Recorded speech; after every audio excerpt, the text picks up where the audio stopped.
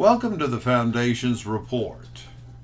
In our endeavor to review the different Christian dirty words that are being avoided by the Christian community, we have looked at the R word and the J word. Today's word is brought to you by the MSC, the Movement for Shallow Christianity. The C word is a chilling word that makes the Christian nervous in our era. That word is commitment. Today we see the pews of our churches appear anorexic as thousands upon thousands claim, in the polls at least, that they are Christian.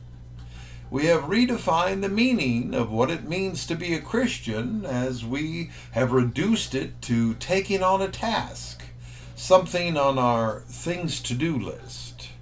We may or may not remember the time that we prayed and gave our lives to the Lord, yet we still believe ourselves to be a bulwark of spirituality. We may go to church on Sunday morning to do our thing for God.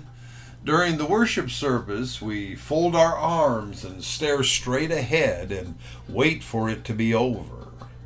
We play on our phones as the preacher gives his all to us within his sermon, trying to reach us and teach us the Bible. We keep looking at our watches to see if that hour is closer to being over and maybe glance a time or two toward the door with a longing to go through it soon. We read the bulletin to pass the awkwardness of people talking around us and see that they need help, maybe working with the youth or with the children. And in our minds, we determine that we are too old to deal with these kids, and besides, we are always busy. When that offering plate comes by, we reach into our wallet and pull out $1 and crumple it up and throw it into the plate. I once heard a preacher say, "You can always tell a one." In Matthew 16:24-25, the Bible tells us, "Then Jesus said to his disciples, 'If anyone desires to come after me, let him deny himself and take up his cross and follow me. For whoever desires to save his life will lose it, but whoever loses his life for my sake will find it.'" Commitment, in Jesus' eyes at least, appears to be more than a drive-by on Sunday morning. Back in the day, we attended church every time the doors were open. I remember services on Sunday morning and Sunday night, Wednesday evening, and even a Friday Bible study or two. When I wanted to join our choir, or the praise and worship team as we call it today, there was an extra Thursday night practice and an hour earlier on Sunday morning to be prepared for service. We attended Sunday school so we could learn the Word of God and continue to grow in Christ. You see, commitment meant that this was not a part of our lives, but this was our lives. We loved the Lord and set ourselves on a pathway to be with Him as much as we could. Yes, things in life were there like school, work, and family, but we made sure everyone understood our priorities, and that was serving the Lord. We got excited when the time of the year rolled around for Vacation Bible School.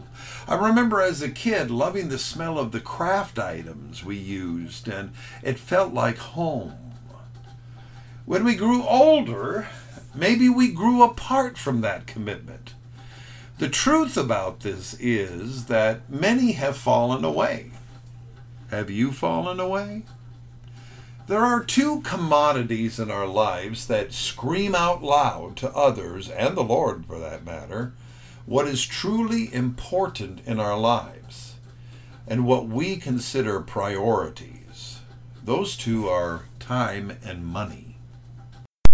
I have seen many people who were quite poor and didn't have much money give some to the church, but they were there consistently and were a big part of the success of their church. I have also seen many individuals give great offerings for the recognition, yet rarely see them don a pew. Ask yourself this question. When seeing how I conduct myself as a Christian, can others tell that I am sold out to Christ?